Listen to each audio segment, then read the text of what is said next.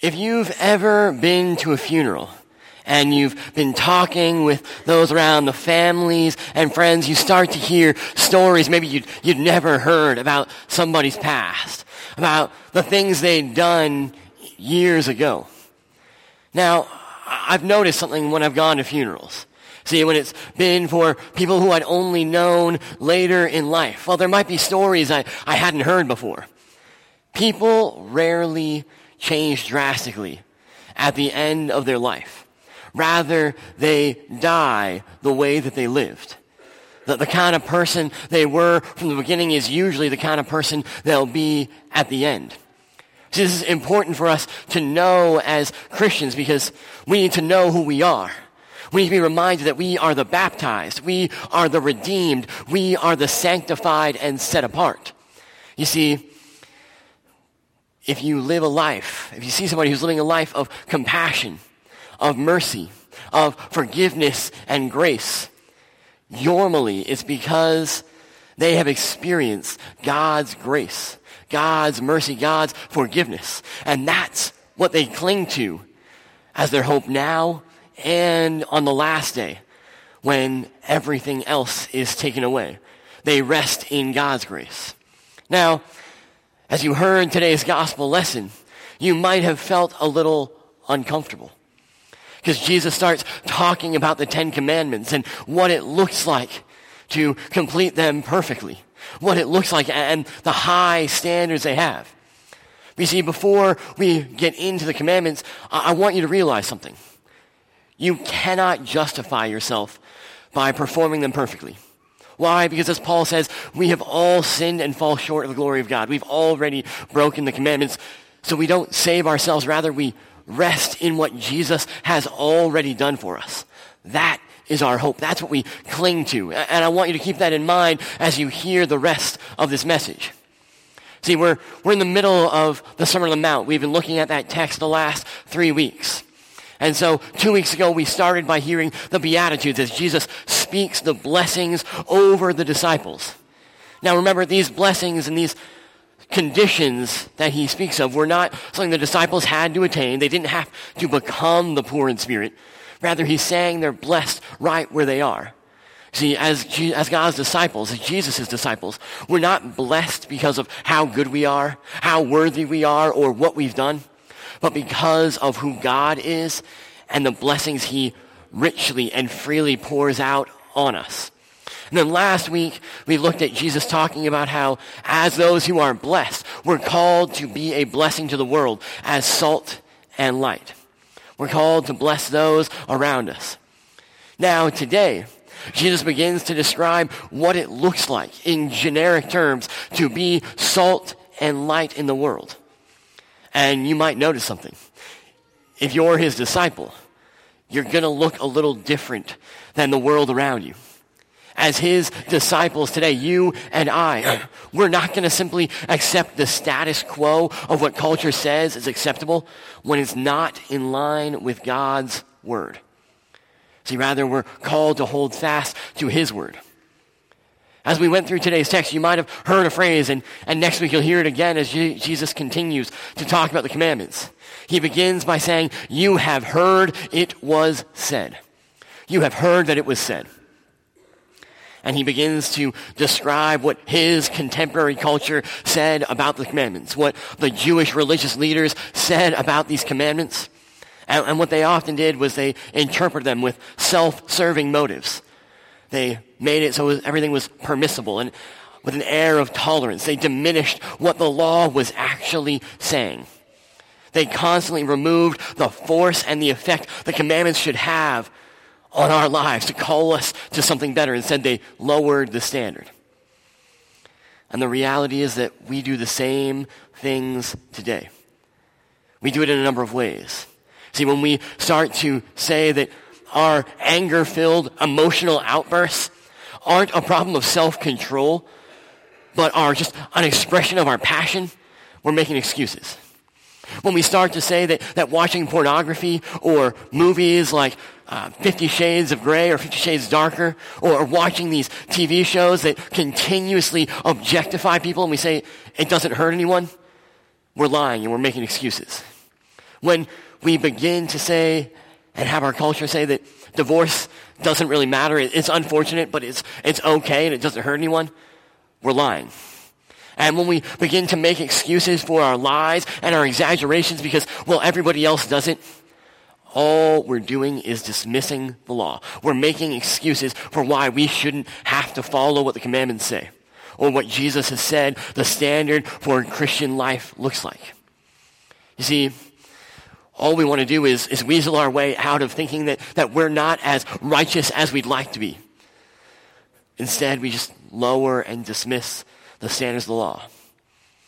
But again, before I continue, realize that this isn't a standard that you need to achieve. But it doesn't mean that we can dismiss these words out of hand. And as we look at today's text, I think each and every one of us, myself included, should feel a little uncomfortable, a little uneasy, maybe have that feeling in the pit of our stomach as we think about what we watch and listen to, what we've said and what we've done. We suddenly realize that we've all fallen short. So we hear Jesus' words, and he begins to talk about, you shall not commit murder. He talks about anger. See, murder is more than just literally killing somebody. Rather, he says that when we use our words hastily in anger, we've broken this commandment. When we type forcefully on the keys as we dismiss and diminish people across the internet, we have broken this commandment. I have no doubt that if Jesus were here today, he would say something along the lines on his exposition of this commandment, that those who insult others on the internet or in text messages will be liable to judgment.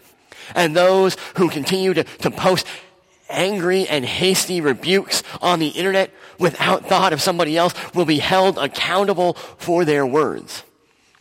It is true that Jesus uses hyperbole in his sermon. But his point is clear. Our words matter. See, committing murder in terms of how we as Christians understand the Ten Commandments is more than just the end result.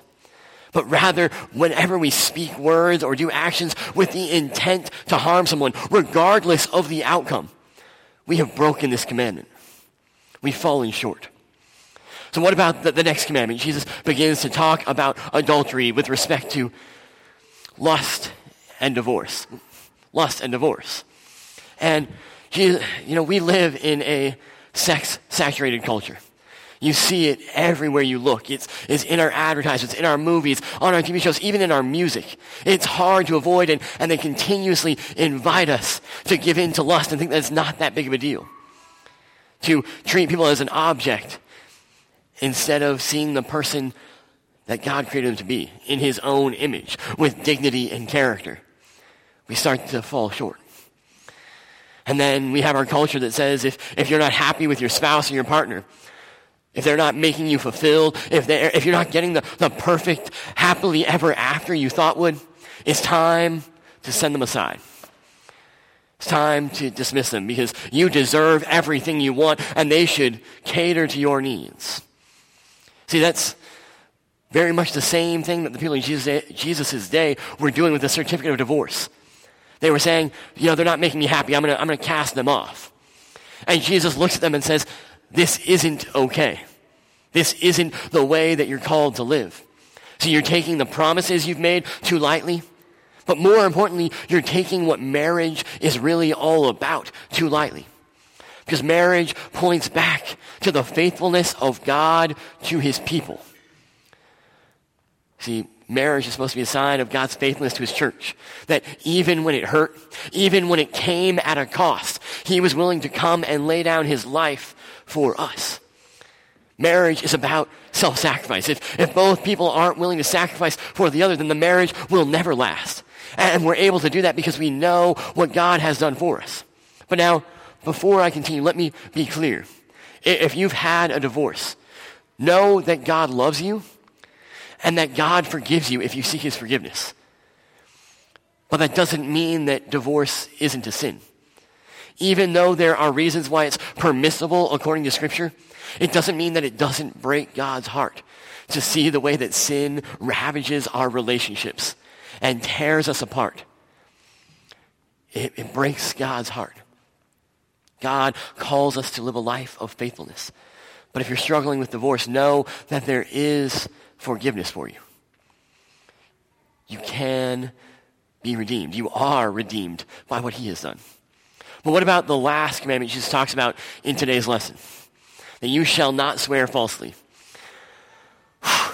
Man, in today's day, it's as Christians, it's hard because we see our culture that doesn't seem to care much about words. One of my favorite comedians coined a term that has now become a real word in Webster's dictionary, truthiness, which means that whatever I feel in my gut is true regardless of what the actual facts are, regardless of what truth is. And then we have politicians and people in our society, news anchors who start dismissing facts and ignoring the truth and continue to give in and say that whatever I say is true, regardless of what we can actually prove. Our culture tells us that our words don't matter. And that if we say something that later we regret, we can just deny we said it and ignore or change the meaning of our words because they don't really matter in the end at all. But that's not what Jesus says. He says that when you speak, let your yes be yes and your no be no. That let your word be your bond. Mean what you say.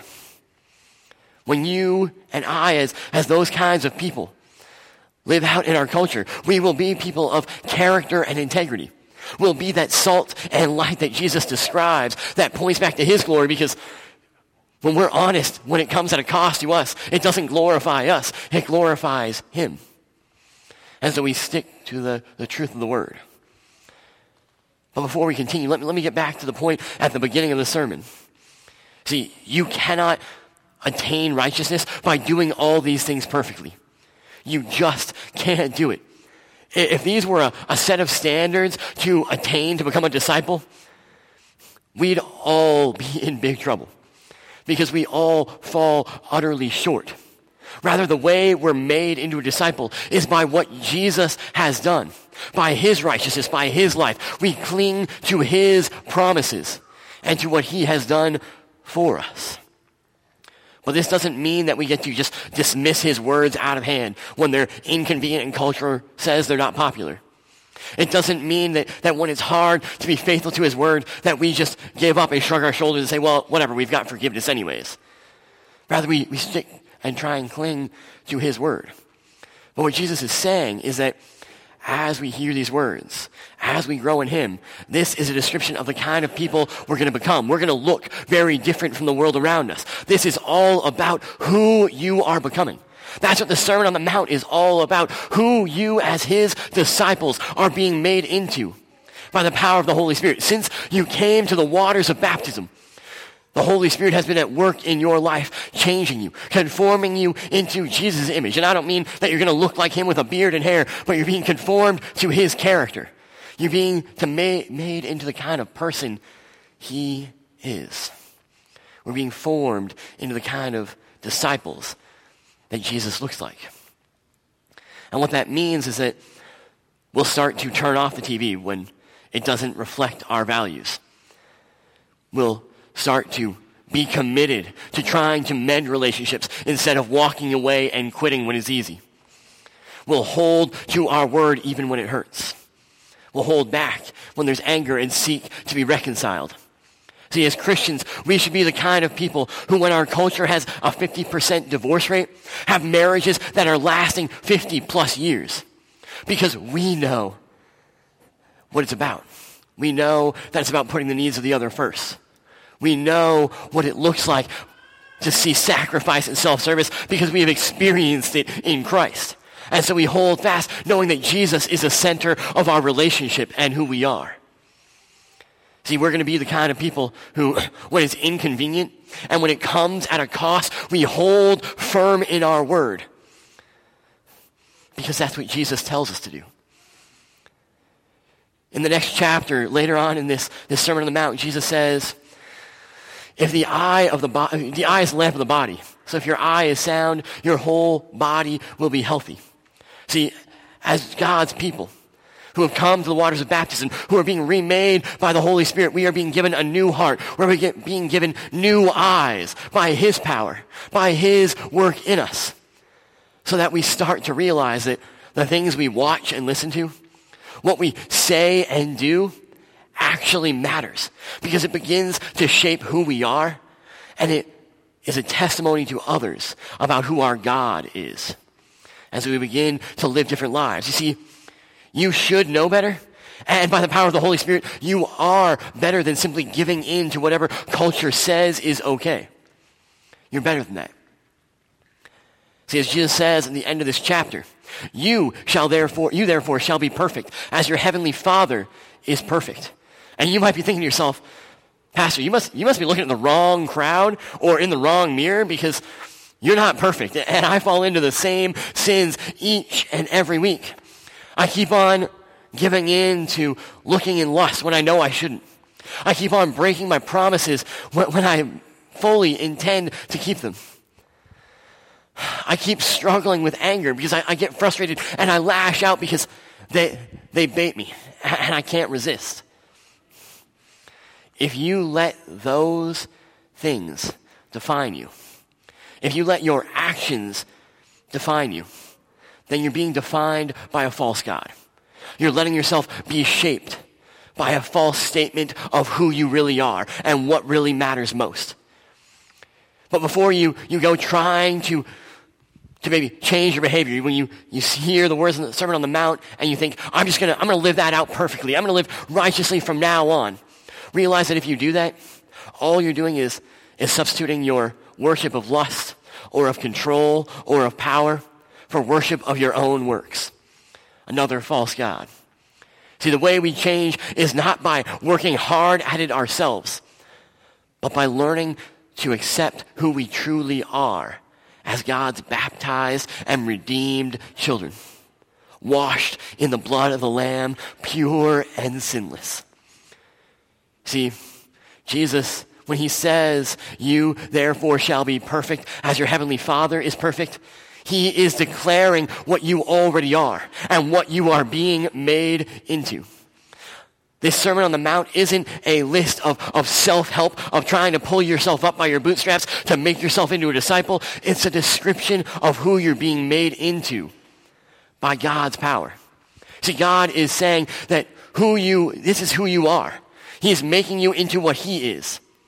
Perfect, holy, righteous, sanctified, set apart, washed, pure in the blood of the Lamb without any spot or stain. See, no matter what you're struggling with, whether or not your struggle is with anger or lust, with a past divorce, or with failing to keep your promises, or any of the other commandments, you need to know that the truest thing about you as a baptized child of God is that you are his. You are his. You are forgiven. You are claimed. You are pure and holy, set apart by his work. Amen.